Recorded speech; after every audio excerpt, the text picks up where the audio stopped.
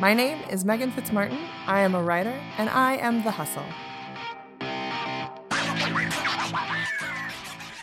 Hello, and welcome to episode 84 of the Hollywood Hustle Podcast, a weekly show inspiring artists and entrepreneurs all over the world with the stories and challenges of those hustling towards success. Hello, it is I, Daniel Tuttle, your host, and I am back on The Hustle. I know you heard my voice last time, but Michael is knee-deep in final rehearsals and performances, so here I am on the intro, back to back. Now, we hope you've had a great week and that you enjoyed our most recent hustle. It was really nice in that hustle to get to kind of vent my frustrations regarding my job hunt, especially to someone as supportive as Michael. It really, really helped to kind of get that off my chest, and he had some really great things to say in response. I am definitely in a better space right now, and I appreciate all the messages that we received from you guys, sharing your empathy for the job hustle that I am on right now. Now, before we get to this fantastic interview, we want to remind you that we have a giveaway happening right now. It was supposed to end this week, but we were going to extend it one more week just for you guys. So thanks to our former guest, Brandon Collymore, aka Brandon Does Everything, and from Vibe House, we are offering one person a chance to win a shirt of their choice from Vibe. There are two ways to enter. One, you can leave us a review and a comment on Apple Podcast. The other way to enter is to write a post on Twitter about Brandon's episode or about Hollywood Hustle Podcast or even about Vibe and tag us, LA Hustlecast and Vibe, official Vibe, VYBE, followed by an underscore. Tag both of us in it, and we will enter you into the contest. So you can enter twice, you can enter once, however you want to do it, and we will pick a winner on April 30th. So April 30th is when you have to get everything done to be entered. Now, we also want to know what episodes you're listening to of this show. New ones, old ones, side hustles, interviews, we want to know. And the best way to do that is to take a screenshot of you listening to the show and posting it on your IG stories or in your feed or even on Twitter and tagging us. We want to see it, and we want to share that your excitement and what you're learning and what you're gaining from these episodes with people. So take a screenshot, tag us in an IG story or a Twitter feed post, and let us know you're listening, what you're listening, and why you're listening, and what you're getting from it and how it's inspiring you. Now, if you're enjoying the show, even if you're not interested in the giveaway, we'd still love if you could go and rate us and comment us on the Apple Podcast app or on iTunes. Also, following us on Spotify or favoriting us on Anchor is also a huge way to assist us and support the show. Now, if you have any questions about the show or a topic we discuss with our guests, you can always reach us via email at hollywoodhustlepodcast@gmail.com. Now, we've taken care of all of that. Let's get ready for the interview. Some of the hardest positions to get your foot in the door of in this town is in production and writers' offices. Writer's assistants, writer's PA, showrunner assistant, and more are all incredibly difficult jobs to find due to the high demand. But they can also be the most rewarding ones once you find yourself with that opportunity. But what do they do? What are their jobs? Is it actually beneficial? Today, we begin finding out as we interview Megan Fitzmartin, who currently is the assistant to Andrew Dabb, the showrunner of the long-running CW show Supernatural. Megan has had some fantastic opportunities as an entertainment professional and as a writer/creator. Her most recent project, Red Rhino Podcast, is a superhero audio drama and is fantastic and so well put together. We talk with Megan about her journey from Celebration, Florida to Los Angeles. We talk about how she began to find a support system and how beneficial that support system has been in her career. Megan shares her time working for WB, especially on the YouTube show DC Superhero Girls, and how that and taking a risk led to her current position as the showrunner's assistant on Supernatural, which has also led to her writing her first produced script of network television. Megan shares some amazing advice and insight into this incredibly competitive position. One of my goals is to work in a writer's room, and being a showrunner's assistant would be huge. So getting to meet Megan and hear her story and about her job was a dream. Now, I'm done talking, finally. Please enjoy this fantastic conversation with Supernatural's Megan Fitzmartin. Let the hustle begin.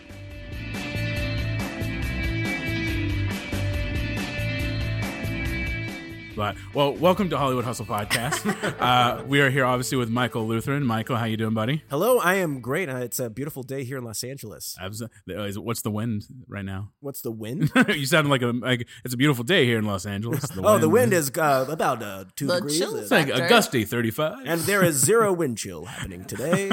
And guys, today with us we have a podcaster, showrunner, assistant, writer, all-around amazing person, ladies and gentlemen, Miss Megan Fitzmartin. Hi, Megan. Hi, that was such a nice introduction. I always tell him, I wish he was just walking around with me, so whenever I have to introduce myself, seriously, point to him, and he can do it. Do you want to just introduce me to every single person I know? I grew up watching wrestling, and so you have the announcers and boxing. You have the big. So I think that's where it comes from. Is just I would want to be introduced that way. I see. In a hyped up, ladies and gentlemen. Yeah. Well, and see, I grew up in the royal court, so anytime someone entered the room, they listed my titles. Pomp and circumstance situation. Michael Lutheran. So, Megan, thank you so much for being here. Thanks for having you me. are the showrunner assistant for the showrunner of Supernatural. Correct. You are a writer. You were a winner of the Big Break contest final draft. You have a podcast out called Wine and Comics, as well as a podcast called Red Rhino Podcast, which is about a superhero audio drama, which is very good. Fantastic. So you're from Celebration, Florida. I sure correct? am. What was it like, just real quick, growing up there, and what was the cause for, hey, I'm leaving Florida and going all the way across the U.S. to LA? So my, I guess for lack of a better term, log line for my growing up experience was that I was the emo kid in the happiest place on earth. Oh, with the rat disguised as a mouse. Yes, exactly. The rat that ran the town. I did not work for Disney at the time, and I'm very grateful for that because I still very much love Disney, and I love going to Disneyland. It's cheaper than flying home if I get a little bit homesick. It's like a piece of home. Exactly. It's cheaper than having to fly home and go to Disney World. Is it though? Yes. Oh, okay. With the flight and Disney World together. Yeah. Oh, yes. Those Disney two World, things yes, wrapped together. yes. And so and that the misnomer within that, my mother was always like, "Do you not like living here?" And I was like, I'm a teenager. I don't like living anywhere. It wouldn't matter. And so it was I was explaining to somebody yesterday about Celebration, and it was just a very, very idealistic town. It was a very Stepford meets Pleasantville meets The Truman Show type place to live and grow up. And I didn't realize that was a bizarre thing until I left.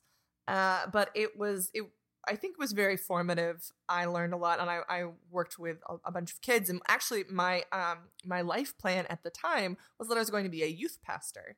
So I went to school to be a youth pastor. My degree is actually in church ministries.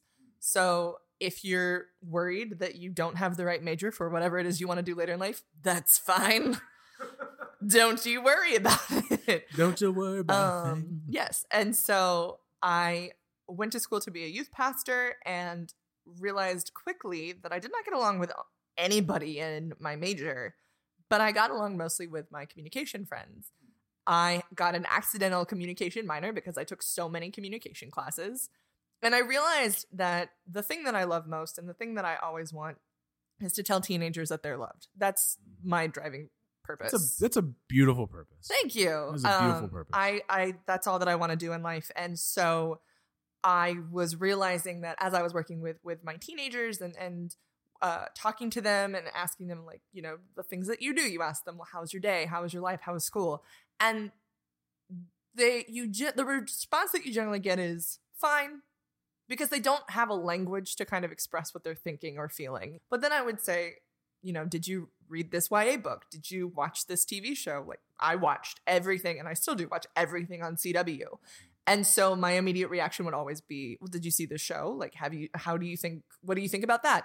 And it was like I had given them a language to explain how they were feeling. And out of that, I realized, for better or worse, television is kind of raising the next generations. And the best way for me to express the love and the feeling that I have in my heart for teenagers, that they also find themselves worthy of love, is to go into those stories and tell them the stories about how great they are and how much they are mean to this world. Wow, that's amazing. So I love that. Now, did you move here by yourself, or did you move with somebody else, a friend? So when I was planning on moving here, I had kind of talked about it too. I had gone to this all-girl camp for years. I think I'd gone there for about 17 years. And I went there with I met some of my favorite people in this world, some people who are like my sisters. And one of them, I told her about me moving to Los Angeles, and we were kind of joking. I was like, oh, you should come with me. And then she thought about it. And she right now is working in publishing in New York. Her name is Tony, and I love her very much. Shout out, Tony. Yeah. She was like, oh, this sounds like a great adventure. And so we made one of our very stupid choices, and we were like, great, we're going to just travel across the country and live in LA, I guess. And I think that's like 60% of the conversations about moving to LA. It's like, what you have to do. You want to go to LA? How about tomorrow? Yeah, let's do it. Let's just get in the car. Yeah. I think that's kind of how it has to be. I think that if you think too much about it, and I knew a bunch of people back in Florida who would constantly talk about, I really want to move to Los Angeles. I really want to move to Los Angeles. Just do it, friend. You're never going to have enough money. It's never going to be the right time. You just have to set the plan. Put it in motion, whatever you need to make it happen. Right. And go. Barrel through. It's a mentality, right? Because I realized that I had to move in May of 2011, and I didn't move until end of September 2011. So there was still a process. It wasn't like the next day I left. I had nannied for years and years, and I wanted to have like one last week with my girls before I left. And so it was very important. But it still felt like a very surprise, like, we're just going to do it. Because you have to, it's that thing that you're talking about where you just have to barrel through, which is like, it still sounds stupid to probably anybody else, but you just have to do it. Right. And it doesn't matter what the like length of time or period is, but there's never going to be like, if you're waiting for a perfect time. That's the big thing. There's never going to be a perfect time. It's always going to hurt to say goodbye to the people that you love. Yes. Right. You just got to do it. You just got to tear off the Band-Aid. Yeah, set the hard goal and go, by this time, I'm going to be in LA. And just, blinders. So when you moved here, was the goal to be a writer, or did you know kind of what you wanted to pursue when you got here? Yes, I think that. So here's the thing. I don't remember much of my first year in Los Angeles. I get that. There's the survival mentality that takes over. That I was just very focused on. I'd never lived in another state before. I had never lived so far away. And I went to college about an hour away from my home, from where I grew up. And so it was a very interesting year of establishing roots and working through some things in my own life that I had maybe not addressed, because it's very easy to not address certain things when you are at home and doing the same thing over and over again. Mm-hmm. And so that first year, I very much was grateful for a specific goal, which was, I guess I want to write for TV. And I didn't really know much more beyond that. I knew kind of the steps that you sort of take, which is apply to fellowships and apply to like different contests and just write. I wrote a lot. I read a lot. And kept those, like you were talking about, blinders. My version for it, what I call it, is barreling. I just kind of barreled through that first year without really looking up. And that, I think, was very necessary and beneficial for me. I don't know if it'd be the same way for everybody else, but I was a nanny for a year here. Oh, so you didn't even so you were applying for certain fellowships and things, but you were really just like, get a job, just learn how to live in a new state, in a new city. Figure out where to get my groceries, figure out where I wanted to go to church, figure out where my friends were going to be. Yeah. And because it was a completely new life and having to build from the ground up with people who I knew and loved, but were also trying to figure that out as well. And it was very necessary for me to have the main heading of writer, but I had no idea. Like, now I have a better idea of what that looks like, and I can kind of say, oh, well, I want to write for television in this particular capacity with these particular things, that like, this is what I want it to look like. At the time, I had no clue. Writing for television is very mystifying to a lot of people who do not live here in Los Angeles. And you don't realize that until you move to Los Angeles and you're like, I don't know what I'm doing. I don't know how to get here. I don't know. I didn't have any quote unquote industry contacts. That wasn't a thing in my life. I didn't move here with an alumni that could give me any sort of leg up on it. And so I very much had the overall guidelining premise of wanting to write for television, but no real clue of what that looked like and who to ask about that or who to talk to. Talking about it to anybody from home and to my, like, specifically to my parents' credit, they constantly will try and understand. Same. And it's there's just such a difference. And now I'm to the point, unfortunately, where I'm almost removed from things that people don't know. And so I love questions. I love when anybody asks me a question because then welcome I'm like, to our podcast. Oh, good. But when I'm there, I'll say something and I won't even think that it's not in the vernacular or vocabulary. Right. Yeah. I won't realize that it's industry speak until my mom or my dad or my siblings will say, I don't know what that means. And I'll be like, oh, that's right. I have a general tomorrow. I don't know what that is. Right. Yeah, exactly. But it's also having generals and I went on this meeting with this network. With a general? Yeah. Right. But you also have the strength of like, and I'm currently getting this where, you used to think about becoming a teacher, right? Like it's not too late. You could start going back to school for that. And then having the wherewithal to be like, I hear you, but that's not helping me right now. Like this is what I'm down here to do and I'm doing it and I'm doing it well. So thanks for the suggestion. doing it. But also to speak on the topic where you didn't know that you specifically wanted to write for television when you came down here. I think this city really defines what you want to do the longer that you stay in a way. Like you come down here with this general premise of like, I want to be a writer, but what do you specifically want to write? What will you do? It all is shaped by your experiences of as the longer you live and work in this town. Absolutely. And I think that I've always been that way. Whenever I went to college, I had this very general sense of what I wanted to do casually. And then as the years progressed, that my purpose in life would constantly narrow and narrow in a way that even now, writing for television, I want to write specifically for and about teenagers, which is part of what I did go to college for, which was to communicate and be with youths.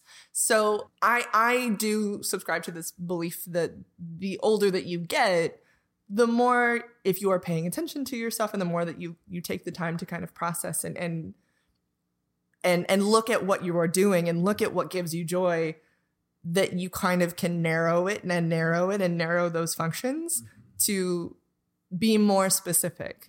And that could lead you to writing movies. That could lead you to doing podcasts.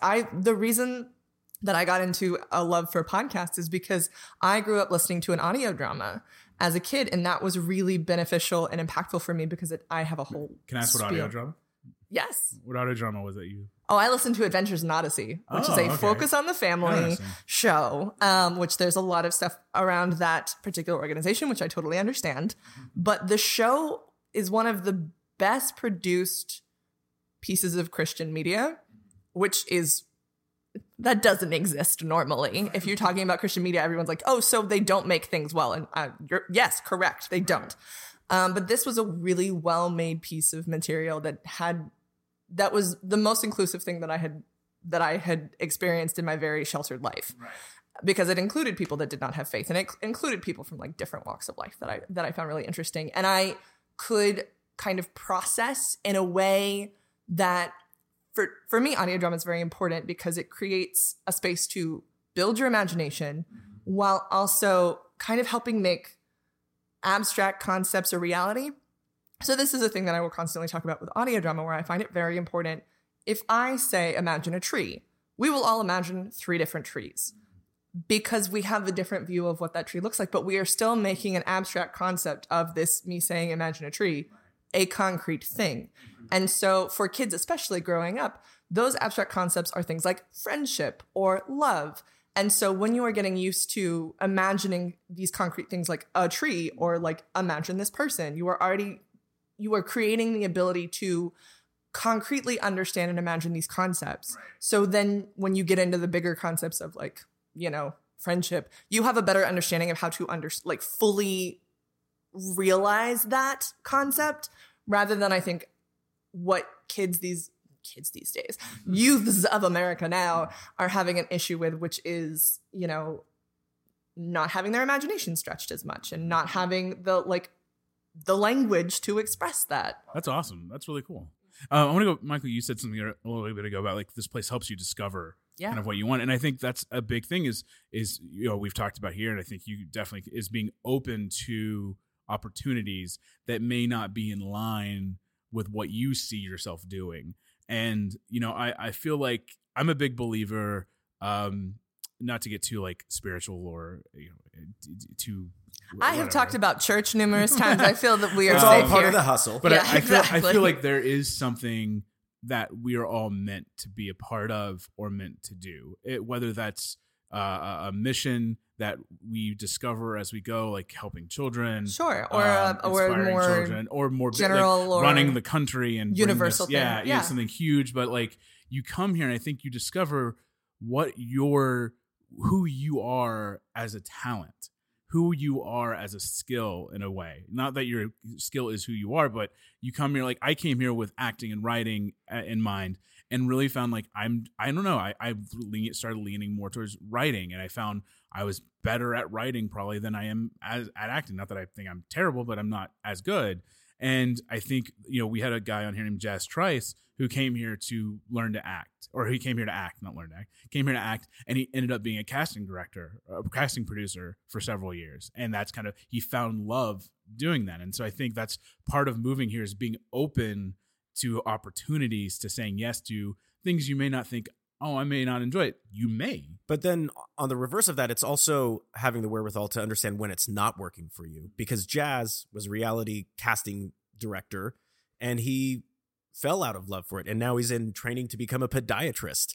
Oh, wow. You know, which like going through all of that discovery and working on it, like he narrowed in and like asking what makes me happier? What is it specifically that I really like to do? And so sometimes part of the hustle is like figuring out, wow, maybe this isn't what I'm meant to do. Sometimes it is to step away. Yeah. Absolutely. And that is just as valid. I think that we have a tendency here to sometimes, specifically in LA and specifically in creative industries, to not value that, which is silly because that is just as valid. That is just a major part of the journey, because the journey is not, you are not valid because you are creative. That's not how that works. You are valid because you are a human being. Right. And that the creative aspect or whatever it is that you choose to do in the continuation of your journey is part of what makes you you, but that is not the end all be all. And I think that that's something that we have a tendency to do in Los Angeles, is to value people specifically for the jobs that they do, rather than or their expectations of where you think they're going to go versus just who they are. Well, I think that also, well, I would like to say though, as a podiatrist though, he's still going to be working with casts. No. Guys, that's incorrect. This is the end of Hollywood Hustle podcast. I'm signing You did off. it. You nailed it. Signing off. It's done now. I was waiting for that moment, and that moment particularly. What a good break. Thank you. What a good Thank break. You guys. No. It's I so get it. bone fracture Guys, joke. feet.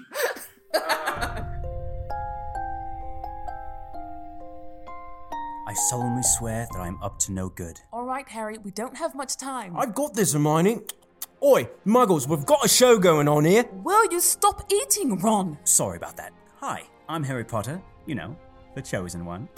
Ow. What he meant to say is that for 3 weeks only, you have the chance to see Harry, Ron, and yours truly on stage once again. We're making magic at the Studio Stage Theatre in Hollywood, California, in 19 years later, from April 18th through May 5th. You can get tickets now at mwtheatre.org. And that's theatre with an R-E. Or on the 19 Years Later Facebook page. Can't wait to see you there. Mischief managed.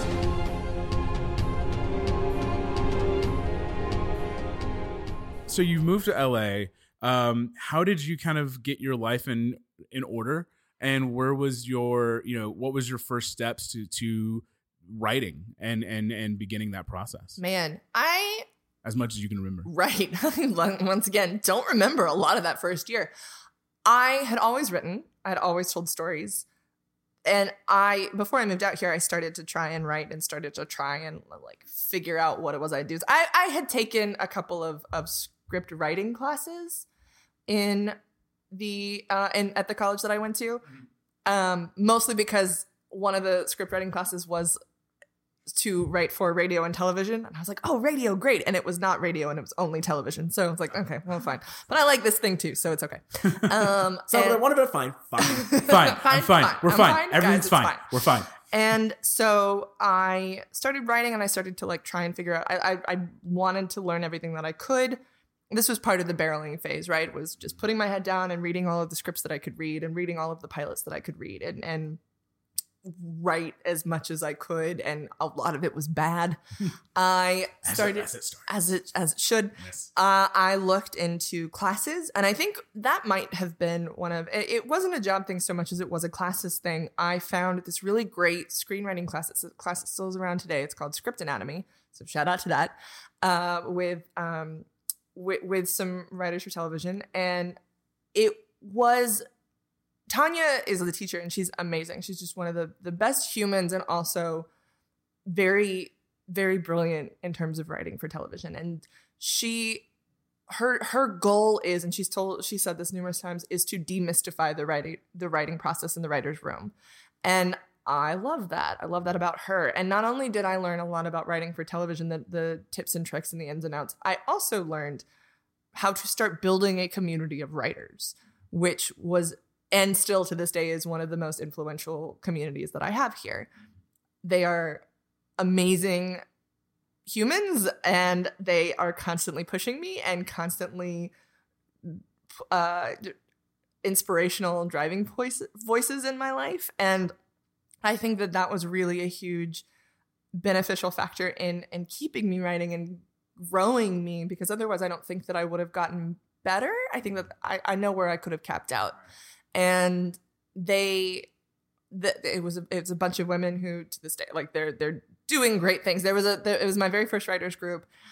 There were 3 of us, and to this day, I've looked back with one of the dearest, fondest memories of being just kind of the best writers group that I had, that really helped me kind of understand, oh, I like these people and I like what I'm doing and I think I can do this. Right. And that I think was a really beneficial factor in terms of kind of getting my head on straight, on top of just like figuring out what my life looked like here now and figuring out how to step outside of getting a nanny job, because a nanny job is what I knew. And I, through a friend of a friend of a friend, got a job at a theatrical marketing company, and I was there for 2 years. And that was a really good experience and a really beneficial and necessary experience. And then I jumped over to Warner Brothers, essentially, and started there. Now, I like you talked about how, when you mentioned your writers, like how they were great humans. And I think you mentioned a minute ago about, like, you know, not looking at someone as the skill, but looking at someone as a person. And I think one of the things, again, that is mentioned a lot is this idea when somebody says, how are you? The first thing as creatives we say, or what are you, how are you doing? The first thing as creatives, a lot of people go is, well, I'm working on this and I'm working on this. I just had an audition. I just wrote this pilot. I'm pitching this week. And it's like, no. When people are like, no. How are you, not your work? And I think, looking at people as human beings, and that's something, again, we push on here, is don't look at people as stepping stones. Look at people as friends. Look at people as family, because in LA, that's all you got. That's it. Even if you have actual LA family, orphans. like even if you have actual family in LA, there's a weird thing, and I think Michael, you mentioned it with like the industry, where it's very enclosed. And you mentioned earlier where people don't understand the industry. People don't understand, like, just because you pitched something that you're going to be famous, or that you're not going to be famous, or just because you had a reoccurring role on a TV show means you made it. You're in it. You're done. You're good. Or even just, I had friends that were extras for a while, and to their friends and family back home, That's huge. That's amazing. You're doing it. You're living your life. Whereas here, you feel this sense of frustration because, it's generally like one of the first jobs that you have out here. And there's this, you are dissatisfied I think that as you should be, because you shouldn't be just satisfied doing extra work. There's other things in life that you can do, unless that is your goal in life, is to be the best extra ever, which some people make their lives off just doing that. And so, but there's a disconnecting factor of not being able to relate to people back home who don't understand what this looks like. And so, yeah, you're right. Like it builds a community, and it builds a home here amongst the other creatives that you are existing in. And I think that is something that I love about LA. There's this it's just a bleeding heart. It's a bunch of desperate people wanting so desperately to do this beautiful thing. And there's good and bad things about that, but for the most part, everyone's kind of upfront about the good and bad of both. Yeah. And you just have this sense of within that community. Yeah, whenever people start talking about like networking is always a big buzzy thing, especially outside of the network. industry. What are you doing this week? I'm networking. I'm networking. I'm going to meet a bunch of casting directors. Yeah, and Speed it's dating. Yeah. right. But the thing that I've discovered about networking, and it's a weird thing, and it was, I think the first year of living here, I was like, oh, this is networking. It's just having friends. It's just being friends with people and no real underlying factors, no real like deep, sinister motivations. It's just like, oh, I really like you and I want all of the best success for you. Right. If this happens to help me, dope. But it also doesn't need to. You can also go somewhere else and like be a podiatrist or things like that. Like, I will not hold this against you, but now we are friends. Mm-hmm. And this is all that I really care about is our friendship. And it's important to have those personal connections with people and not just go like, oh, that person can help me get a job. Right. It's important to have those moments. That's of when like, it becomes gross. of like, we're not just talking about this all the time. We're actual friends who can joke around. We can go have coffee and talk about whatever is going on in our lives. I mean, me and Daniel, we try to make it a thing where every couple weeks or so, we will schedule time to just hang out. That's not like, of course, we'll talk about podcasts. We'll talk about creative projects that we're interested in, but the primary focus just It's hang friendship out. time, But yeah, yes. but hang out with his son, or you know, go out and explore LA. Right. But even then, when we hang out, there's also a moment like when we're doing this, there is a moment of like, how are you? Like, what is going on? Where are you at? And even with the show, we do random check-ins where I'll be like, how are you feeling personally about this show? That's great. Do you still feel connected to it? Are you still enjoying it? Because I want to make sure that we're both still in it and not just doing it because we feel like Because we it's a have thing that some, you're doing, we have yes. some responsibility to the other person to keep it going or whatever. I love that you found this group and you made this connection of women to kind of carry you and kind of push you forward. And you said you got this job at WB. What was your first job there? My first job at WB was a PA in the estimating department. That means production assistant. It does mean production or assistant. personal assistant, depending on who It you're doesn't mean working. personal assistant. Okay, It's only production assistant. And the estimating department. What is estimating, you ask? Happy to tell you. It is all about budgets. It's all about the money of Warner Brothers Television. Warner Brothers TV has, I think at the moment, 50 shows. And at the time, it was 30 when I was there in the estimating department. And basically, it was just me running around a lot, making sure that contracts got signed and checks got delivered, and it was very boring. But I learned a lot, and I'm very grateful. Once again, I'm very grateful for that time because I learned how the Warner Brothers lot works, and I'm still on the Warner Brothers lot now, and I know if we are having an issue on our show, I know who to kind of talk to say, oh, okay, like what's going on here that we maybe need to talk through or deal with. Whereas before on our show, I think that there was a little bit of a miscommunication in terms of, well, I don't know who deals with this. I don't know who necessarily works through this. And now I'm able to be like, oh, well, this is in the business affairs office, so we have to talk to this person. Oh, well, this is in television production, so we should talk to our executive there. So that I think has really helped me not only for our show, but also understand just how most television works and most studios work. Now, was this a full-time position? It was a full-time position. So, yes. so when you got those 40 hours a week, you're working at WB. 40. Oh, sorry, 50 to 70 hours a week. You're working at WB. How did you balance and schedule between work that pays my bills and gets me a little further ahead and teaches me, and I still want to write? And I still want to learn about writing, and I still want to take classes, and I still want to meet with my group. How did you schedule? Like, what was your process?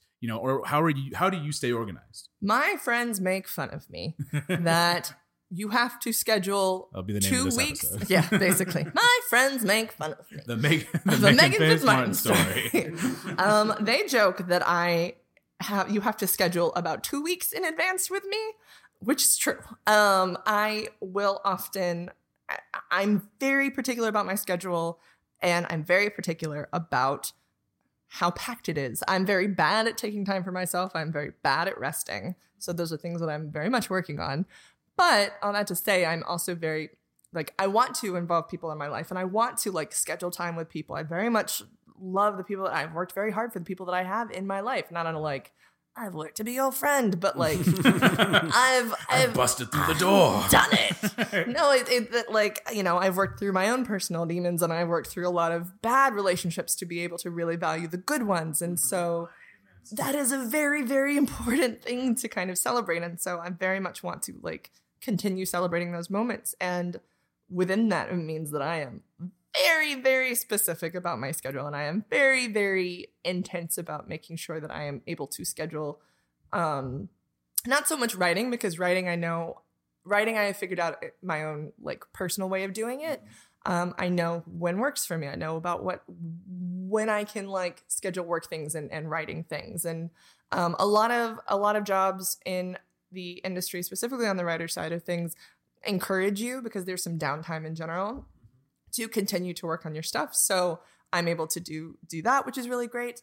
And so a lot of the time my free time is more so spent fostering those relationships and making sure that I foster my own version of self-care. And also like I've been trying to get, you know, audio drama stuff off the ground. So I'm doing a couple of different panels at different Comic-Cons and things like that. And I think as a creative in Los Angeles, you're always it's easy to feel always on. Yes. Because when you're working your regular job, then you got your creative pursuits and stuff. I kind of suffer the same thing of like it takes me a while to hang out with friends, because when I'm with them, I want to be with them. Yeah. I don't want to be thinking, like, if we're hanging out, I don't want to be thinking about like, oh my gosh, I have to edit this episode, and then there's going to be these things that I'm trying to write, or I have to film this audition or whatever. It's all these things that you have to organize, right? Like you were saying, Daniel. So it's like, it may take some time for us to hang out, but that's because I really want to appreciate the time. I want to have specific time with you, and I don't want to look at my phone. I am very much not a fan of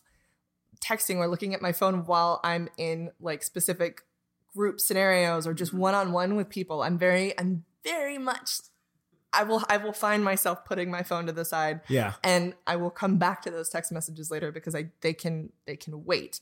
And so I think that is also part of it. And I mean, I also, I've started bullet journaling, which I very, very, very much love.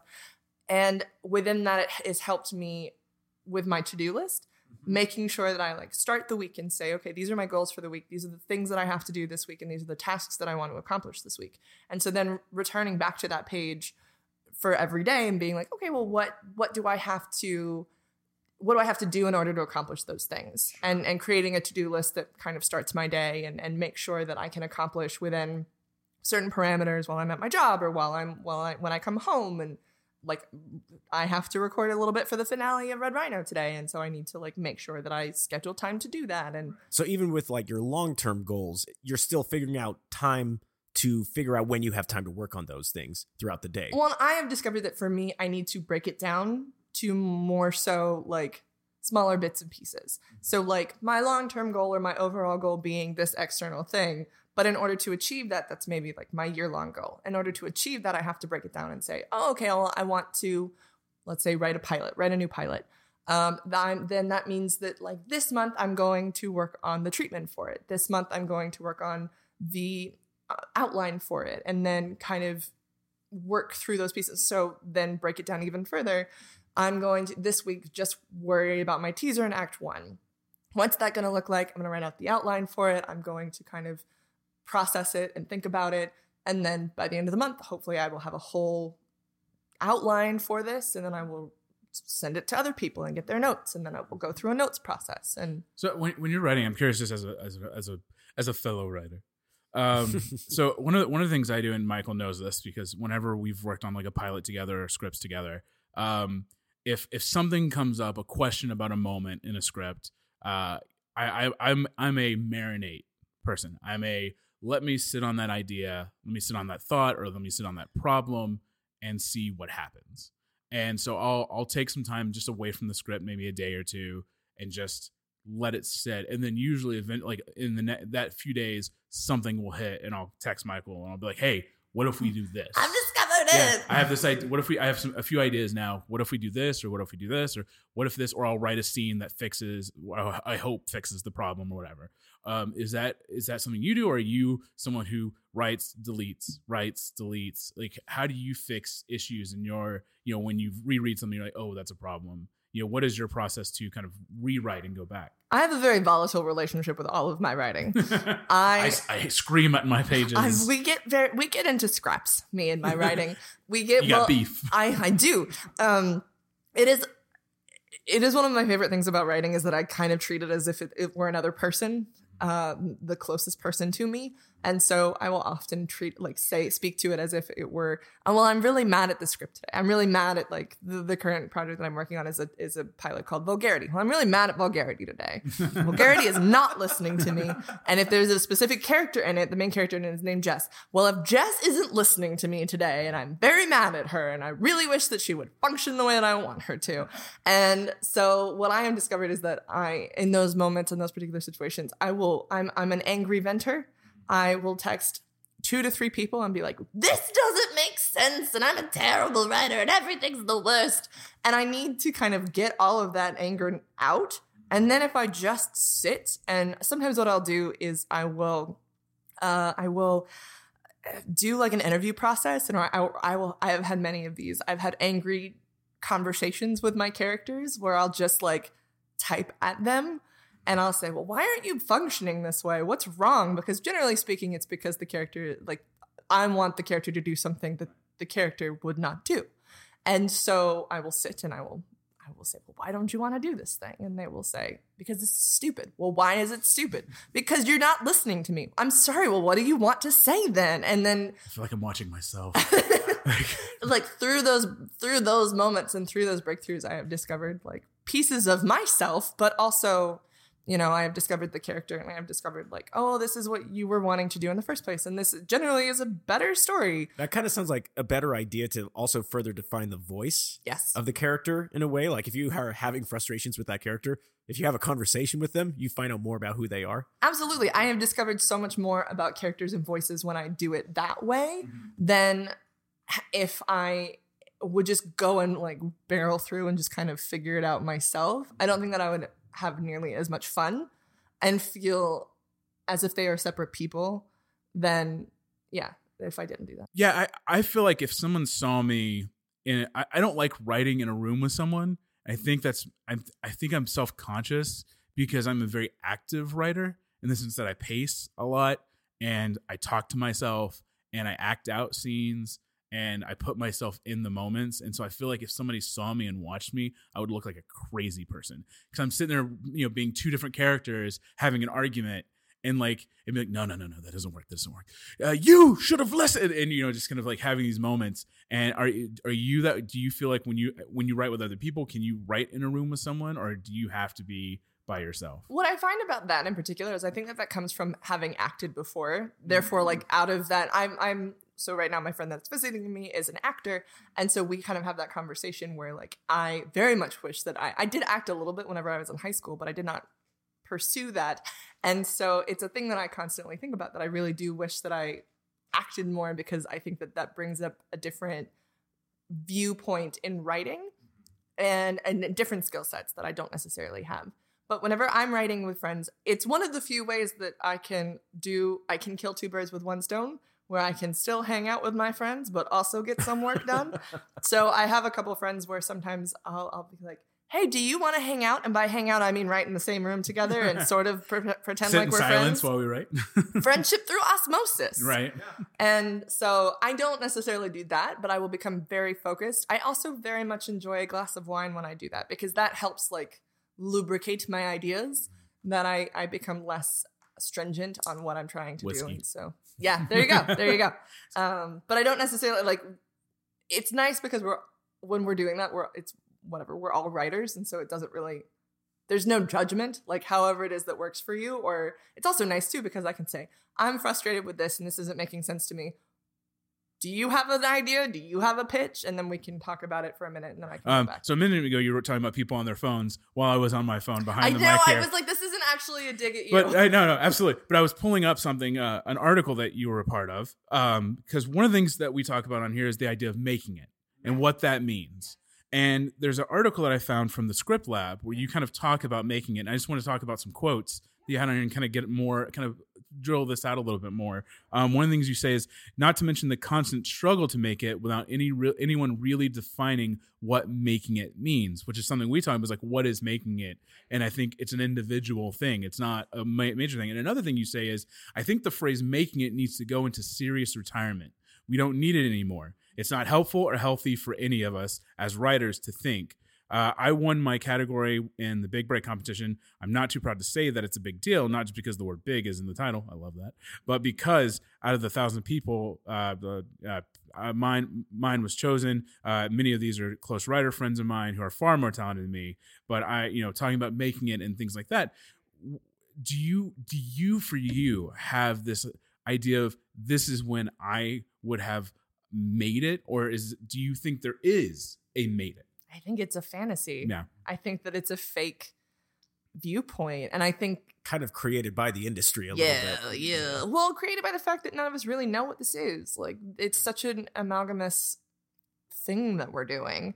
And that's a really cool thing. It's like the Wild West of things, but it also, we live in a society that is very in love with structure, and there's not really a lot of structure to this. And I was just talking to somebody who was telling me about, it was Moby, who was saying, one of the moments in his life where he was performing, he was one of the big gets for an award show, and they put him up in this hotel and everything was really nice, but he was at his most depressed because of the lack of community or because of many various things. And even in my life, like, I can see where quote unquote successes are, but I also know I can be the first one to tell you why they don't count and why this isn't the way that it is. And I can tell you who is doing better than me. And those people who I am friends with will also say, well, you're wrong because this is why other people are doing better than me. And it just is this constant domino effect that comes from comparison. And I think that comparison, first of all, comparison's the thief of joy, blah, blah, blah, yes. But also, comparison is the thief of friendship. I think that as soon as we start to compare ourselves, one of the things that the women in my life that I met through the screenwriting class and that have become such a huge supporter of me and people that I look up to, one of them, Eva Taylor, started this group called Chicks with Scripts. And the reason was that she was noticing that there were a lot of men in Hollywood that got jobs because they were friends with other men in Hollywood, which is fine. Like, that's how this works. And that's how the case is. And I love that. I think that's how it should be, because you want to work with your friends. The problem comes when, like, with women, we were very much kind of pitted against each other. This is a thing that Topher and I just talked about recently with, we were talking about Captain Marvel and my fear that when Captain Marvel comes out, everyone will compare it to Wonder Woman, which is not fair. Nobody compared Tony Stark's Iron Man to Batman. They're the same character, but no one compared those movies because there are a plethora of movies about male superheroes. But because we live in a world where there are only 2 movies about female superheroes in the current, cinematic universe climate. Yeah, exactly. Those 2 movies will get compared, and that really frustrates me because that puts them at odds with each other rather than supportive of each other. And so for a lot of women in the industry, that was kind of the way that it was, where it was like there was only 2 or 3 women at all in the industry, and therefore everyone, like, women should be in conflict with each other, and women should be in, constantly comparing and constantly, like, at odds. And so my friend Eva, her goal was to create friendships with other women, and it has been such a good shift in my own perspective of, like, oh no, I have friends who would be so much better than me at certain things. Like, I know what the skills are, like, and I've had friends that put me up for stuff because they were like, well, I had this meeting with this person, but they also really like teen stuff, and you love teen stuff. You should also talk to them. And that, like, stems from, it's this very beautiful sense of community where it's like, oh, we're all in this together rather than we're all at odds with each other, because the industry is really big. And especially right now with so much content being produced that, like, we don't need to be at odds with each other. And so that was something that was really that has been kind of a guiding factor and principle in my own life with when it comes to competition is that we don't I will still probably always compare. It's a thing that I just know about myself, and I will constantly work against it because I don't believe that that's something that I want to do. You know, I think a lot of people say like in this, like it's a marathon, not a race. Right. Stuff. But right. it's like, for me, that always, especially again, going back kind of with making it, like that signifies or hints that there's a finish line, and there's not. Right. It's that finish line is death. It's a river with several ports. It's there's moments where you'll stop and you'll work on something for however long you're intended to be there, and then you move on and you go downstream to something else. And that's how it should be. I don't want there to be a finish line. No. I don't want to be like, well, I made the new great American show. I made the new Breaking Bad. I'm done now. Don't have anything else to do. My career's over. Bye, everybody. Like, you know, I don't want that. And No. Michael doesn't want to have like an Oscar and then be like, I'm done. Like, Right. thanks, Oh everybody. my I got goodness, Best Actor Oscar. This is making it for me. I'm good, guys. What I think people mean when they say make it is that they can now get jobs easier, and it's not necessarily as hard to get those said jobs. And I think that that's a different thing, but that's not what ultimately comes across when you're like, oh, I made it. Like, you're done now. The story is over. And that's not. You obviously worked in several different things. One of the things I saw you kind of worked on and wrote for a animated short series on YouTube called DC Superhero Girls. Yeah. Tell us about how you got involved with that. Obviously WB, which you worked for. How did you get involved with that? And what was it like writing a full story in 3 minutes? I got connected to DC Superhero Girls because I very much love DC. I very much enjoy comic books. So Supernatural did an episode in season 13 called Scooby Natural. Yes, I watched that one. It's recently. one of my favorites. It is so well done. Mm-hmm. And it was written by two Warner Brother animation people, Oh, that's cool. I didn't know that. Jim and Jeremy, who are amazing, brilliant writers, brilliant people. And Jeremy and I started talking, and we became friends, and he knew about my love of superheroes and was like, hey, I'm working on this thing. I'm working on DC Superhero Girls. Is this something that you'd be interested in? And I was like, yes. Would you take me? And he's like, well, let me read something that you've written. I mean, not just on spec. Not just no. because of you, no. And liked what I was writing and put me up for the job for that. And I got to write two shorts that I am very, very proud of.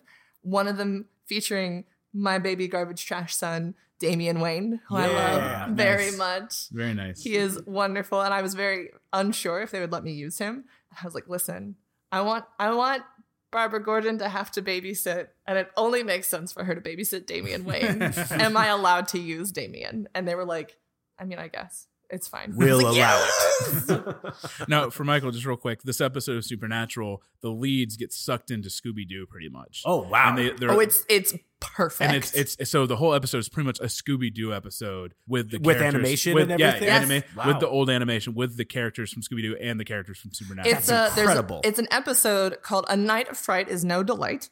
It is the episode of Scooby-Doo, which I don't know if you remember this or not. My boss was watching it in the office, and I found myself saying everything along with the show because I had watched that episode so many times as a kid, which is when the Scooby Gang has to stay the night in a haunted mansion for money, and somebody tries to scare them. Yeah. But it turns out to be a real estate scam, which most of them are in Scooby-Doo. There are It's a lot true. of weirdly It's all real real estate, estate. yeah. Turns out. And so we took that episode and basically put our guys in it That's and amazing. animated them. It's such a fun It's a really episode. great. There's we'll get to Supernatural. Yes, I yes. love that show. So I we'll do get to that. too. Yeah.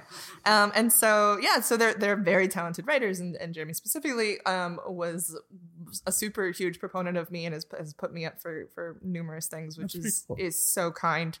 And so I got to do that, and writing something that was about 3 minutes long was challenging, but I also, in college was writing short films. So it is not something that I am necessarily well versed in now.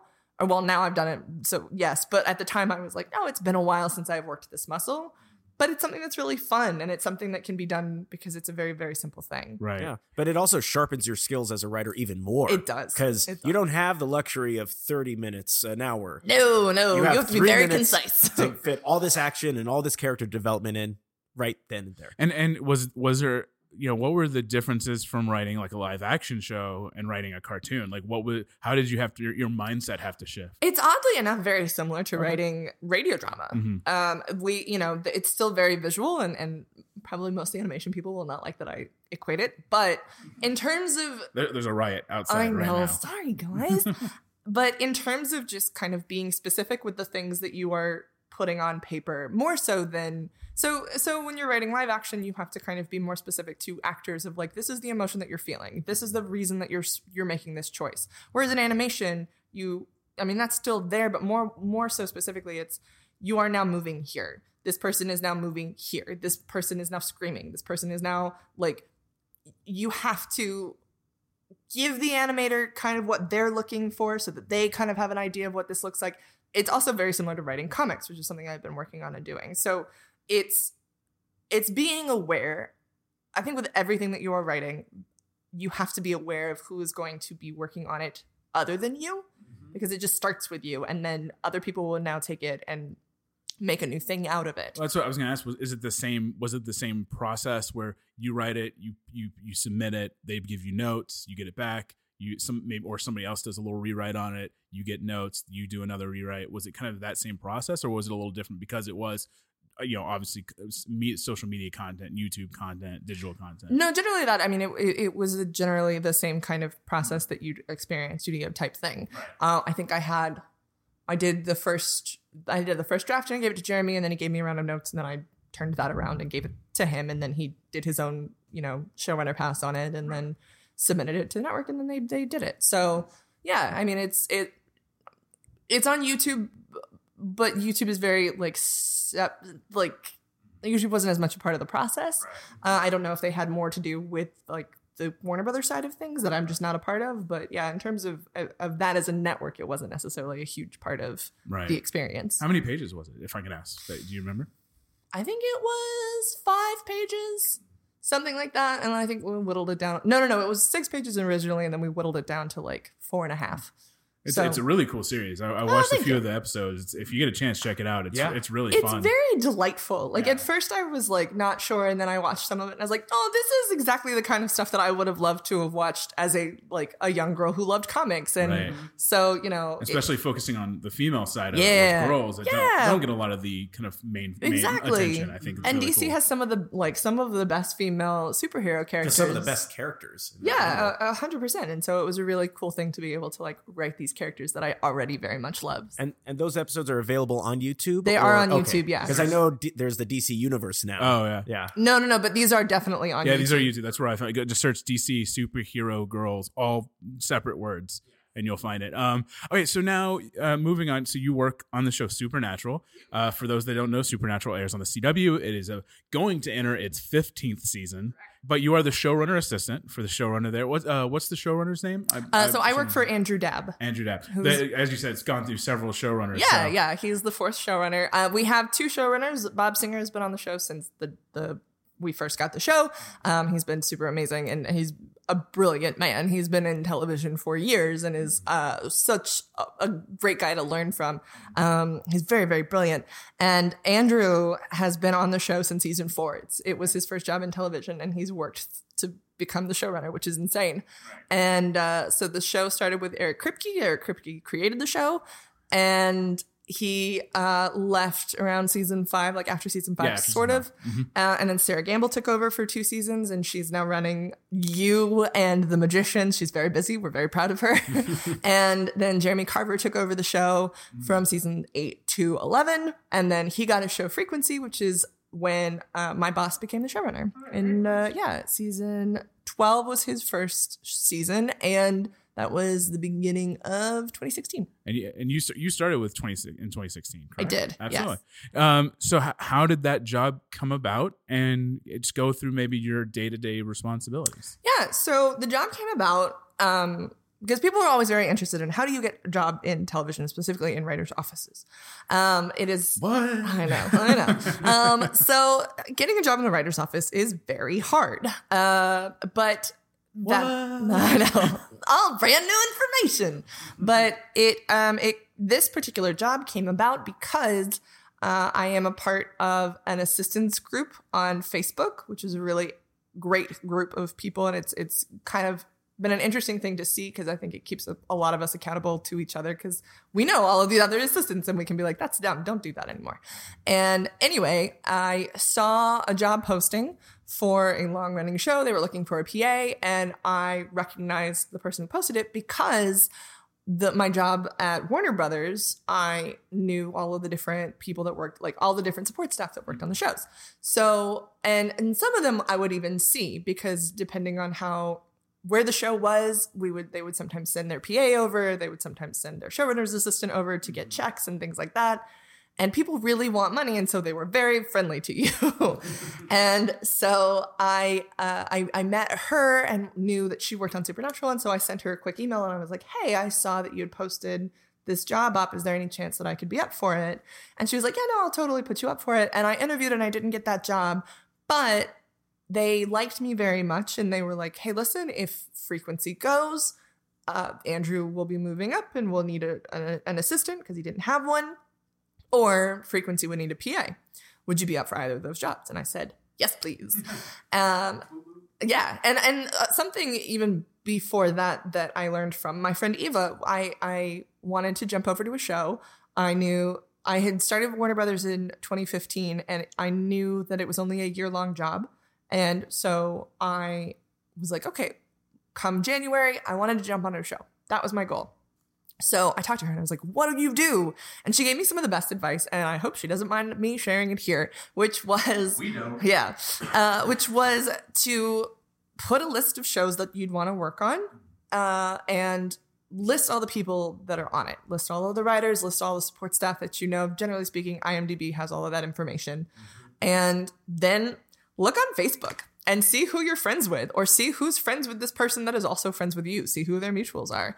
And then either reach out to them via Facebook Messenger, which you still can. It goes into the hidden file, but sometimes people are down to look at that. Yeah. Because the thing is that most people in LA are very friendly and are very willing to help other people out, because that's how we all got where we are, is because someone helped us out. Pay it forward, man. That's right. And so she also said, either Facebook messages people cold calling, which is a gambit, whether or not that will work, but you should also, reach out to your friends and say, hey, is this would you be willing to introduce me to this person? Or also, can you, if you hear of something, can you put me up for this? Which is a very uncomfortable thing to do, but you have to do it anyway. And so I've learned from this podcast. Yes, you just got to do it. Getting guests. Nobody will care. That's the thing, is I think people are very much oh, well, I'm afraid that people will think this and this about me.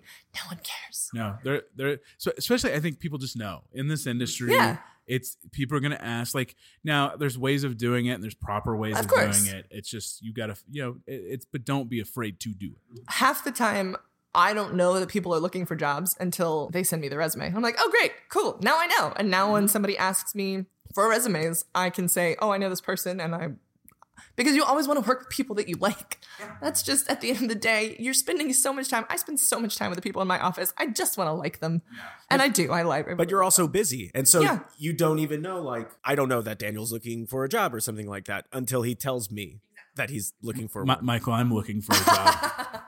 Got it. Nailed it. I was put up for those jobs, and then we found out that Frequency went. And and to be fair, I did also talk to Andrew, and Andrew was great. Andrew was the best boss. I very much appreciate. Shout out Andrew. Adore him. Call me. However, he did not care. He was like, I don't know what an assistant's supposed to be. I don't know. Sure, you seem fine. You seem not crazy. So for people who do not know, a showrunner is the runner of the show.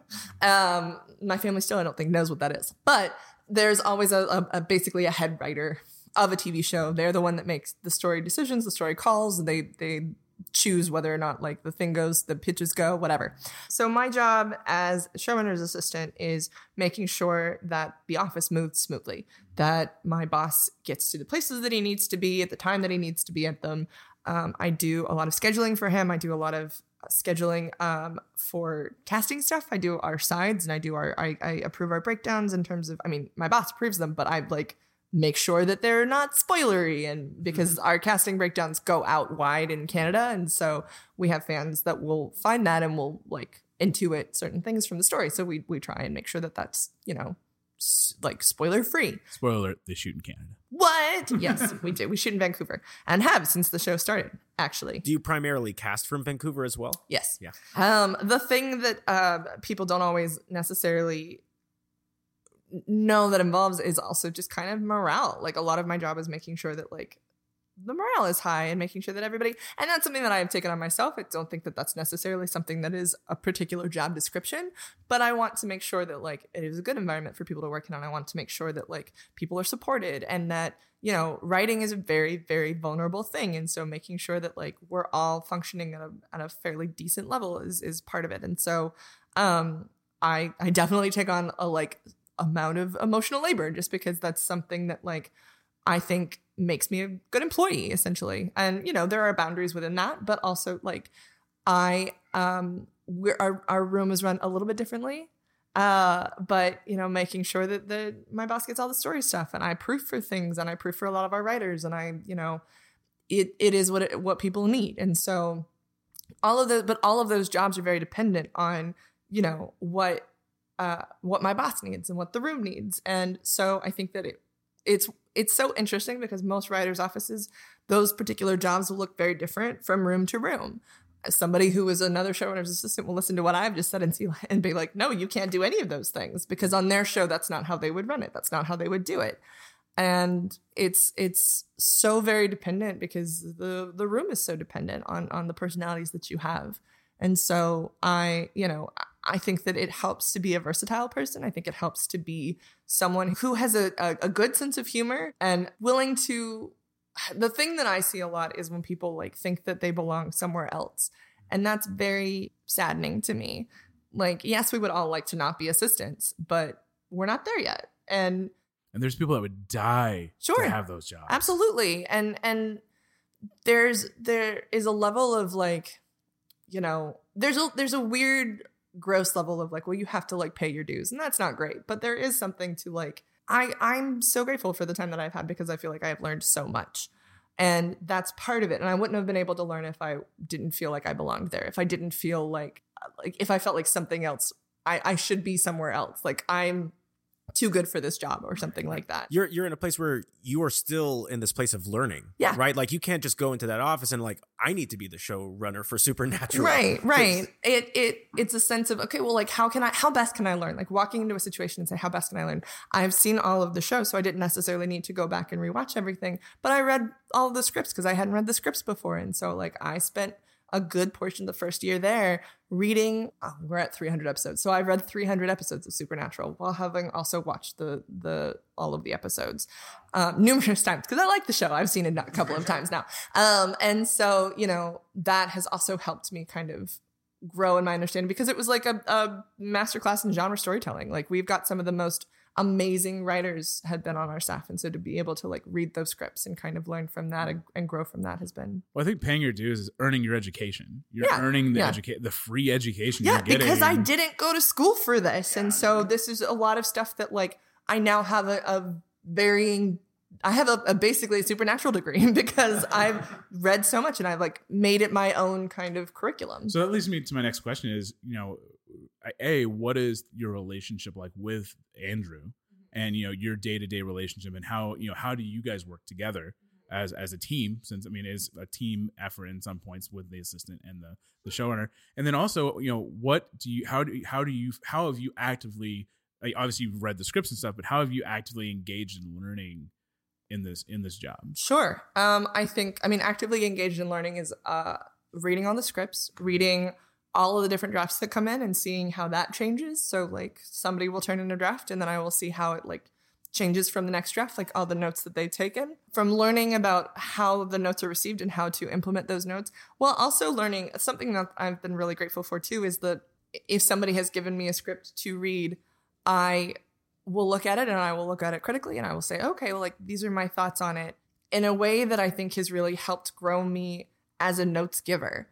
I am low man on the totem pole, and I totally respect that and understand that. But I've also been able to grow because our writers are amazing and they've asked for my opinion on things. And so therefore I can be able to speak from the sense of, oh, well, I don't know if I like, what about this? Like, I have a question about how you did this. And so then we have a conversation about it. And I've been able to learn from our amazing, brilliant writers because they are willing to kind of speak to me and learn, or like teach me and show me how, like, oh, okay, well, like this is the decision that I made. And so therefore, and I've been able to grow in my own understanding of story and saying, oh, well, what is the difference between I don't necessarily understand that choice or I don't like that choice? Right. Like, those are two very specifically different ways of looking at a script that I think that are very important when you're giving notes, that like you need to be able to say, this is a thing that I don't understand or isn't landing or isn't whatever. I think that you're trying to say this thing and this is how it's coming across,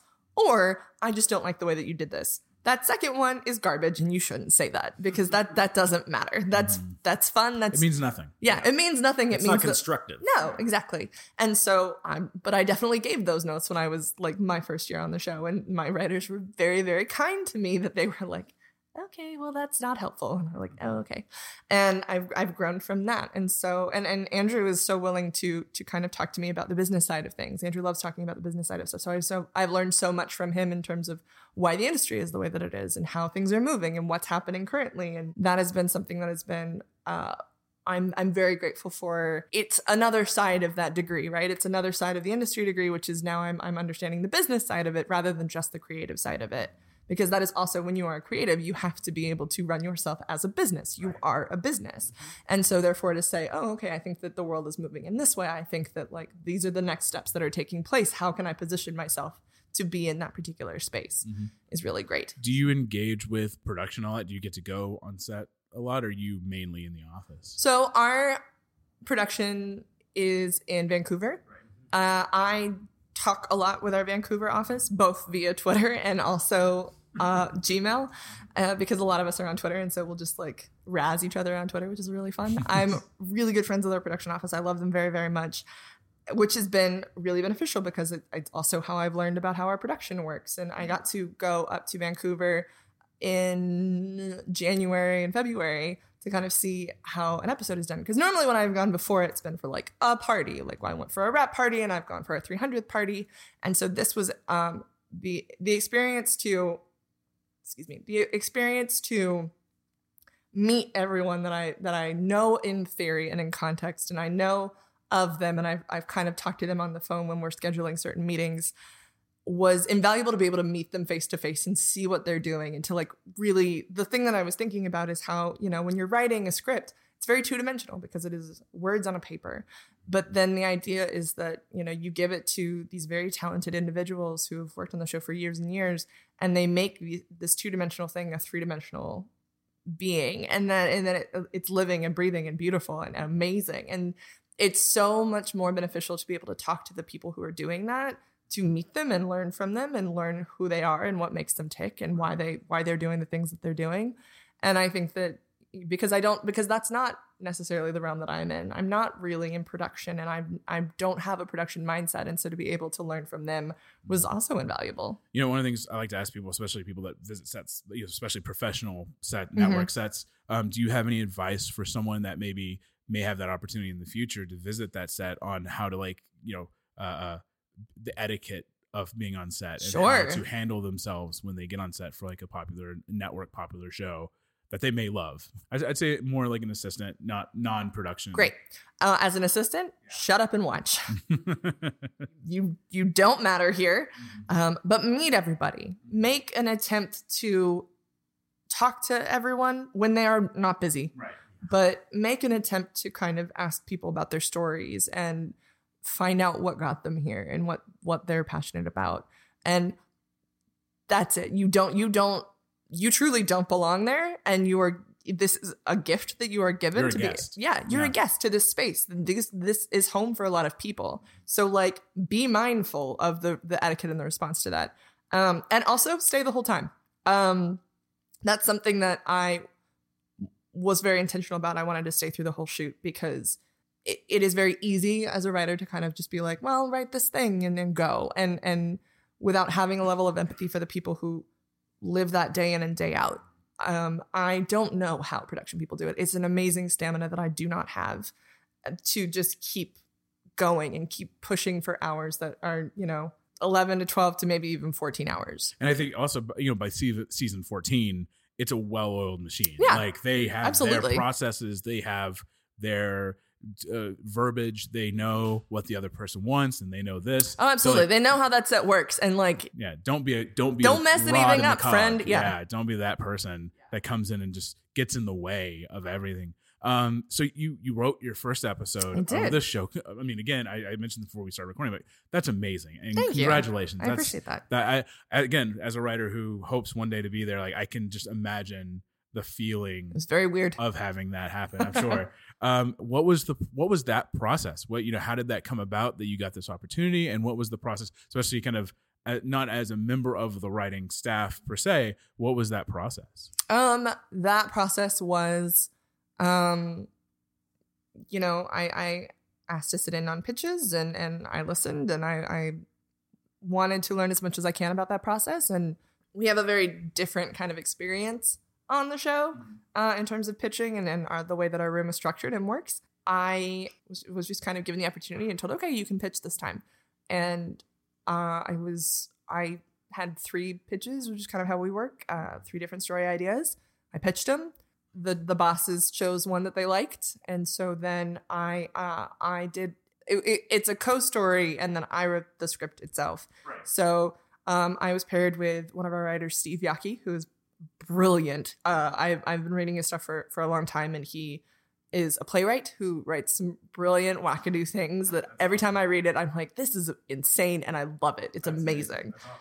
We worked on that together. He helped me build it out. He helped me kind of put the arena together and the outline together and kind of talked me through that and taught me how to do it. And helped you through the process. Yeah, because it's a different thing to observe it, and then it's a different thing to do it.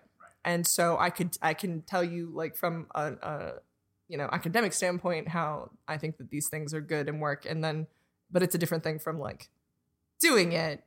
It's a whole new ballgame. And so he helped me put that together, and then it was approved, and then I wrote the first draft, and then Andrew gave me notes, and I wrote a second draft. And, very nice. Yeah. So, I mean, what was it like? Because I'm guessing you went on set to see that script. Yeah. What was that like, just seeing your script come to life? Weird. It's still weird. I function as a human being mostly from a dissociative sense, because otherwise I will get too emotional about things. So I'm like very, very separate from things. It's okay to get emotional on the show. I don't feel anything. I'm a robot. But the thing that I love so much, because the question that everybody on set would ask me all the time was, is this what you imagined? Is this what you saw? And the thing is, no, because I didn't imagine anything. I'm very different. I don't know if like people do this way. This is just a thing that I realized because I never really kind of faced this before. All I care about is the feel. All I care about is how it feels and how the if the feeling it comes across. Like I had no like there's some things that happen in it, and I had no real idea how that would look. I wanted everybody to have fun with it, but I was like, I don't know what this is going to look like. I just know what I want it to feel like. I want it to feel this way. And that feeling was accomplished 10,000 times over. Now that's not to say that like when I watched the first cut, it wasn't the most painful thing I've ever experienced. It was, but not because of it's that way because it's normal to be that way. This is also that way how it was also how it was with Red Rhino. The first cut that I did of Red Rhino, I was like, this is the worst piece of crap that I've ever like listened to. And not that I thought that my episode was a piece of crap, but I was just like, this is so bonkers. This is so hard to watch because I can only see everything wrong with it. Yeah. And everything that I didn't do well and everything that like sucks about me, I project onto the screen. Mm-hmm. Then I watched it a second time. Nothing had changed except I had already seen it. And I think that's something I think that's really important for most creatives is to be able to say like, watch it twice. deal with it twice, because the first time, it's so important to know that the first time is going to be hard, and it's hard for everyone, and that's okay. That doesn't make you a bad writer. It doesn't make the thing that you wrote bad, because I'm really proud of the thing that I wrote. I'm really proud of the episode, and I think the episode's going to be really great. But it was hard to watch it the first time because it just is. That's just how it is. It's just a hard thing. There are numerous reasons for it, and every person's reason is different, and that's okay. Yeah, it's the same thing when I watch a performance of myself in Sure, something. yes. The first time I watch it, I'm like, God, everything that I'm doing is terrible. Everything's the worst. I feel the same way when I watch them the first time. But That's then, not helpful. But then the more and more you watch it, you're able to relax Yes. off of it and just start focusing more on what it is. Yes. And I think that that's a thing that is part of the, the demystification of television, is that like, you're not bad at doing the thing that you love just because it's hard. I think that just means that you have to work that muscle a little bit more, because that muscle for me was real flabby. And now I'm like, oh, okay, like I have this under my belt now, and I'm a little bit more like, oh, okay, I know what this feeling is, and I can classify this feeling. That feeling is uncomfortability because it's vulnerability. Right. Well, speaking of Red Rhino podcast, obviously you're a fan of podcasts. Like I said, you have Wine and Comics, you have Red Rhino. But what was, how did that come about, and what was the process to, get it out there for you guys? So, and how long was the process? A long time. I have always loved it. I have always wanted to do it. I wasn't really sure if it was a thing or not, but I started to kind of like think a little bit more critically about it, and I started to think, well, what of my stories that I love and have written, and no, because I didn't want to come up with a new idea, could I turn into an audio drama? And Red Rhino has always been Red Rhino is a short film that I wrote in my screenwriting 2 class, because we had to write some sort of MOS, silent feature kind of a thing, or a silent short film. And so I was like, well, the thing that would be interesting to me is writing about a superhero. And though I was writing it, I knew very quickly that this would be impossible to produce, as most, with no money, superhero things are, because there's so much of it that is reliant on VFX. And so I thought about it, and I was like, I don't really know of a lot of superhero audio dramas, and I really would love the whole thing that I love about audio dramas is imagination and storytelling with an imagination. And I, within that, was thinking, oh, well, I would really love to utilize imagination to tell the superhero story, because I think that would be really fun to imagine, like, let other people imagine this world, and because it's a world that I very much love. And so I started to think on it and write it and process it and try and figure out how to basically show on my own show without a lot of showrunner training. I think I started this like 2015, very early. And in the writers group I was in at the time, my friend Gloria was reading them, and she's a brilliant director. And so she's reading them. She's giving me really good notes on them. And she was really helping me to like produce the story and pull the story apart and make sure that it made sense. I was like, okay, great. Like, whatever your thoughts are, like keep giving them to me, because I have no clue what I'm doing. And so she was like, can we do brunch one time? And I was like, sure, let's do brunch, whatever. It's LA, of course. I'm always up for a brunch. Yeah, exactly. And she like basically ambushed me and was like, cool. So you're not directing this with anybody but me. And I was like, yeah, cool, dope. All right, that's fine. That's awesome. And so she jumped on board and was really enthusiastic about it, and is such a great director. But I knew that I needed a producer, because I'm learning to have a producer mindset, but at the time I was very much like, I don't know what I'm doing. I don't know how to schedule actors. And I needed someone to kind of lean on for all of because as a creative, it's very difficult to make the hard choices. You have to, that's your job as showrunner, but like it was very difficult for me to like know what hard choices I need to make. And so I pulled in my really good friend, Lenita Harless, who is my co-host's wife, my co-host from Wine and Comics, his wife, Lenita. Where you guys drink wine and you talk about comics. Yes, indeed. It's a very, very straightforward podcast. And we talk about deep political issues. And exactly. In a twist. And so I asked Lenita. Lenita's got a brilliant mind for that. And I was like, can you produce this for me? And she's like, sure. And she's basically our line producer, and she's so good at what she does. And so I had pulled my team together, and I was like, okay, I don't know what I'm doing still. Like, I'm writing this thing and I think that I'm going to be doing an okay job, but I have to see what else is out there. And so around that time, I started to like research, and I got into shows like Wooden Overcoats or The Bright Sessions. And I knew about Welcome to Night Vale. Welcome to Night Vale had been around for a little while, but what I wanted to do was a little bit different from Welcome to Night Vale because it's like one person talking, and I wanted a little bit more than that. And so I reached out to Lauren Shippen, who is now one of my best friends, and she does The Bright Sessions. Yeah, that's where I know her from. Maybe I've seen her on Twitter too. She's also she's killing it right now. She has her own production company and she's writing a book and she's killing it. Yeah, no, she's a wonderful human being. And it has been running Bright Sessions and has gotten and has just told a really wonderful story. And so I reached out to her and I was like, what is that like? Tell me about like running a podcast, because it's also just so different than what I grew up listening to audio dramas with. And so I sat down with her and I pulled together a bunch of other people that I like asked their opinions of and questions of. And also found the audio drama community, which I am incredibly grateful for, and are brilliant humans as well. And through that, we started to kind of like slowly progress our way. I think when we finally started doing auditions in 2016.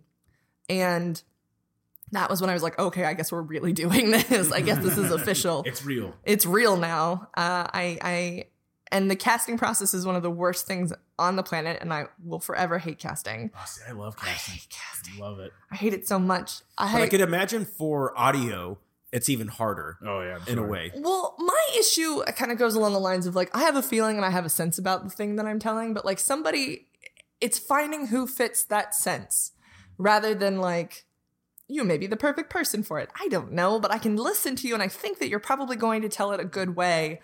But the problem that I run into with casting is that I'm often thinking, oh, well, you probably will tell it a different type of way or like a cool kind of way. Like, I don't know exactly what you're going to bring to this yet.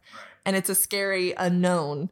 And so I don't like it. But we went through it, and it was a long, painful process. Your cast is great. I've listened to Thank you. I'm 4 episodes so far. Oh, great. It's fantastic. I love them very much. I'm so lucky to have them. They're wonderful humans that I don't know how I lucked out with.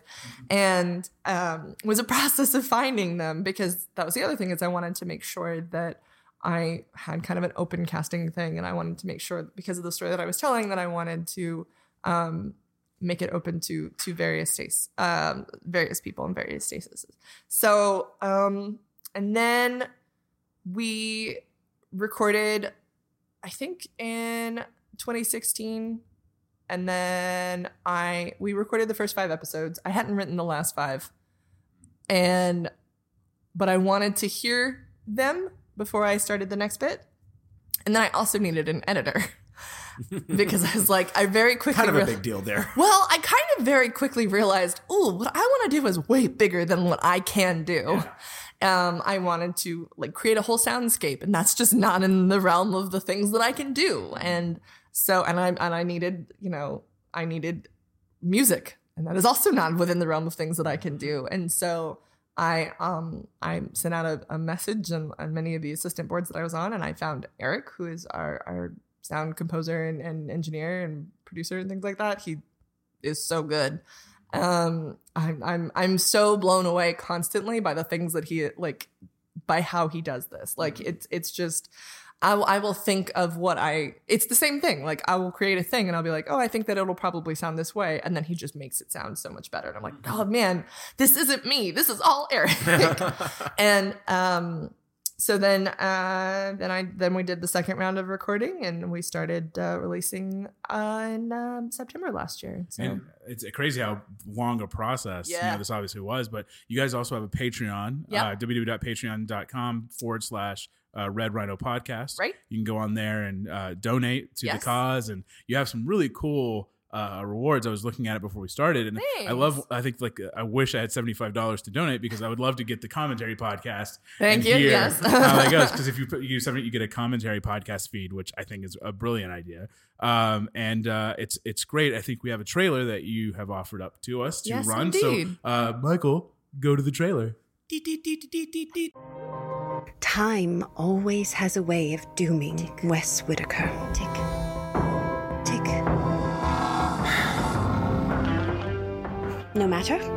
Field report 2314. The rise of the Red Rhino.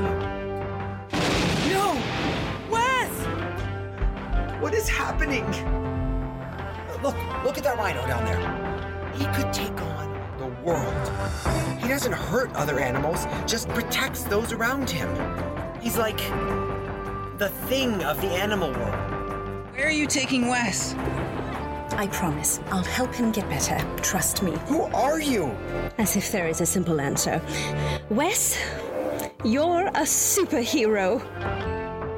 Man, it really is. Like I said, I've listened to a few episodes, and it is really fantastic. And congratulations to it, because again, I can understand the immense process of putting that together. I'm working on a 10-minute short film, and I that alone is already an immense process. So, but it's also just a field that we're kind of returning back to, right? From audiobooks and things like old that. radio dramas. Well, but even now, Amazon and other streaming companies, they're starting to notice where you have shows like Homecoming or Lore. Dirty John. Yeah, that start off from podcasts and now are becoming other media. So it's a really great way to not spend as much money as if you were to film these or something like that. There's still costs to it, of course. Right. Well, I mean, we're living in a world right now that everybody is very fascinated by IP. Everybody's looking for IP that they can get, which is totally fine. It's not my favorite thing that we're doing right now, but like, fine, whatever. That's just the way that the industry is. And so what's great is like, if you still want to create original content, you have a proof of concept. And like, that's what people used to do all the time with like making short films, is they would create a short film with a proof of concept so that then they could take it to buyers who would then pay for it and buy the IP essentially. And so this is what's so great about audio drama. Like, I very much love audio drama as an audio medium, and I don't ever want to say that, like, you know, audio is not as good as television, because I actually find them to be very different mediums, and you can't it's apple to oranges. But I think that, you know, there are ways in which you can adapt the story to fit the screen, while still also really loving and preserving the medium in the audio format. And it's a great way to get your name out there. Yeah, of course. If you're a writer, you wrote this, people will notice and be like, oh, do you write television or do you write film? Right. You know, it's just another way to get yourself out there. Absolutely. And imagination is limitless when it comes to audio, right? Which is amazing. I mean, right now it's the wild. I consider it to be the wild west of content right now, is because there's so many. I mean, the audio drama community is so incredibly diverse and so incredibly inclusive, and it's filled with a bunch of really different and unique voices that I've never heard before. And that's one of the reasons why, you know, I'm listening to a lot of audio drama, because it's storytelling that's very new and exciting, and that I haven't experienced, and I love that. And again, you get to know different people and their names, which is great. So to kind of start wrapping up, I don't want to keep you here too long. We've gone over time a little bit already. One of the things that we started doing in this season is we talk a lot about celebrating the small victories. You know, a lot of people look at the big goals, the making it, things like that, and they kind of miss living in the moment of these small accomplishments that we make week to week, or that we do, writing 7 pages or finishing a script, or, you know, small things like that. So we want to celebrate your most recent small victories. So what are some of, like, in the last week or two, some of your, like, 3 of your small victories that you've had and we want to celebrate? Oh, thanks. No problem. I think that, so one of the things that I'm really proud of is the Vulgarity, the pilot that I was talking about.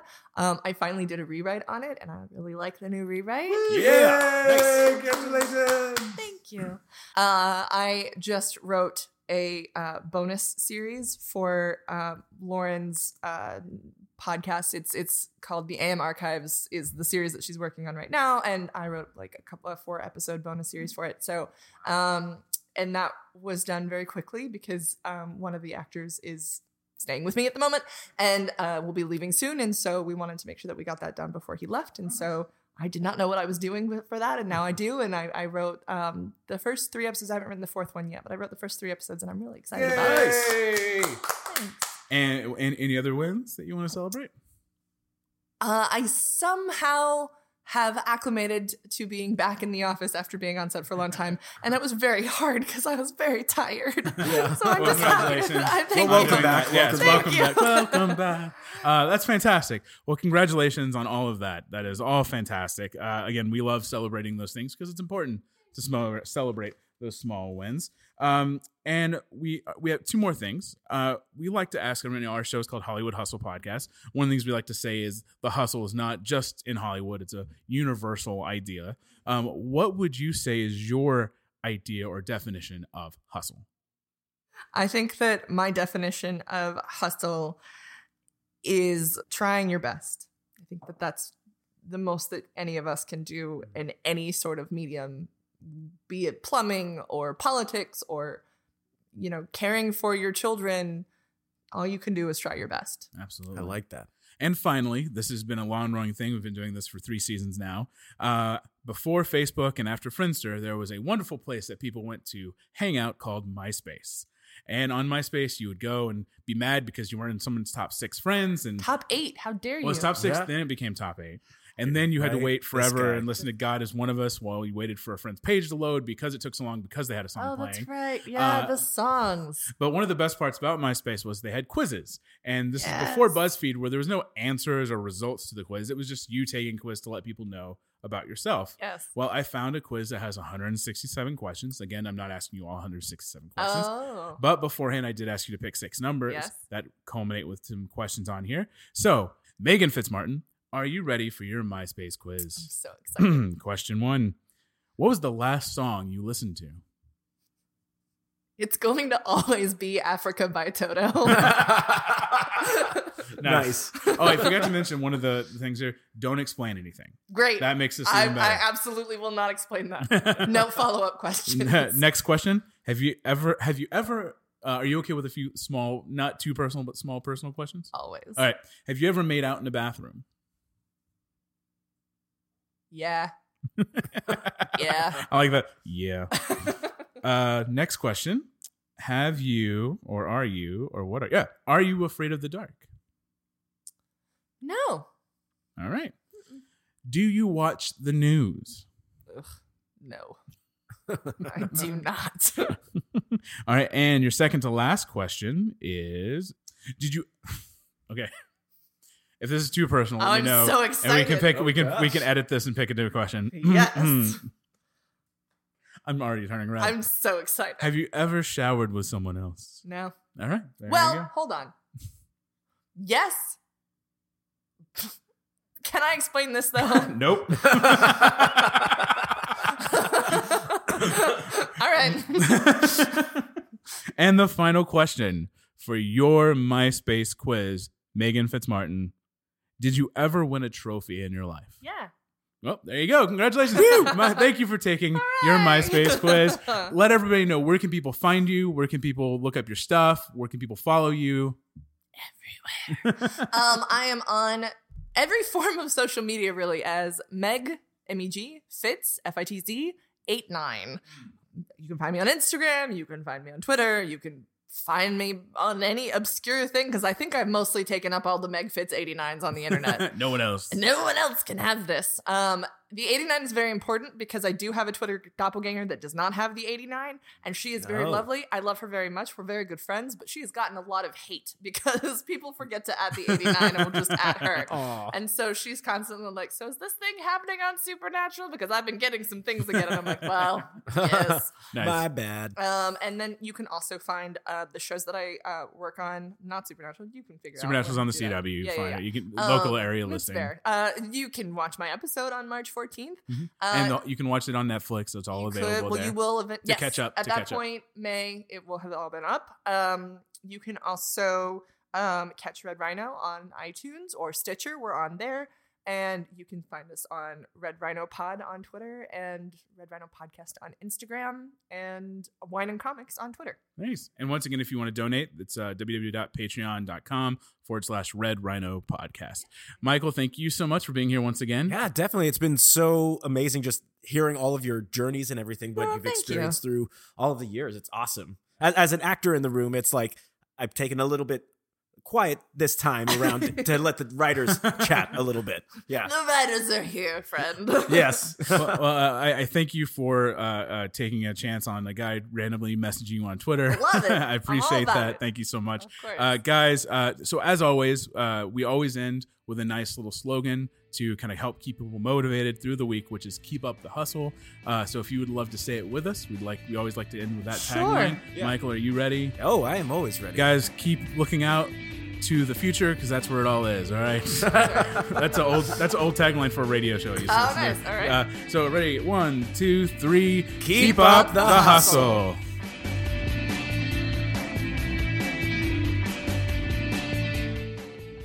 Hey guys, welcome back. I hope you enjoyed our interview with Megan Fitzmartin. It was incredibly insightful to hear about the world of a showrunner and their assistant. What are your big takeaways? What stood out to you? Please send us your thoughts and questions. If you're tuning in on Anchor, you can use their app to send us a voice message. We'll even include it in next week's episode as we react to it. Of course, written messages are gladly accepted, as well as any other kind of emails to HollywoodHustlePodcast@gmail.com. Now, once again, thanks to Brandon and his new collaboration Vibe. As mentioned, you have the chance to win a Vibe t-shirt of your choice, and you have 2 ways to win. You can either leave us a review and comment on iTunes or Apple Podcasts, or you can tag us in a tweet at LA Hustlecast and official Vibe, VYBE _ and post about the show or the episode or Brandon and tag us in it. You'll be entered to win. We will be doing our drawing and picking a winner on April 30th. So you have 1 week. As always, you can reach out to us on social media. Our Instagram is Hollywood Hustle Podcast, and on Twitter, we are at LA Hustlecast. You can also follow us personally on both platforms. Michael is Michael Lutheran, and I am Daniel Tuttle, Tuttel, on all platforms.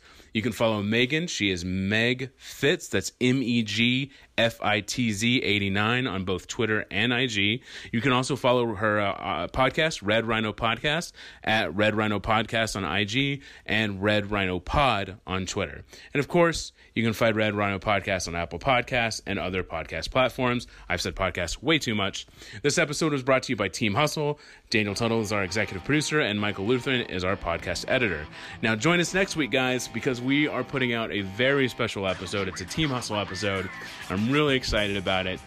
Michael and I have been crazy busy, and we haven't been able to really do a Team Hustle in a while. And so I came up with an idea to do something simple, and it kind of carries on a series that we've already started in our previous season. So I'm excited to do it. We're going to be recording it soon, and it will be out hopefully next week.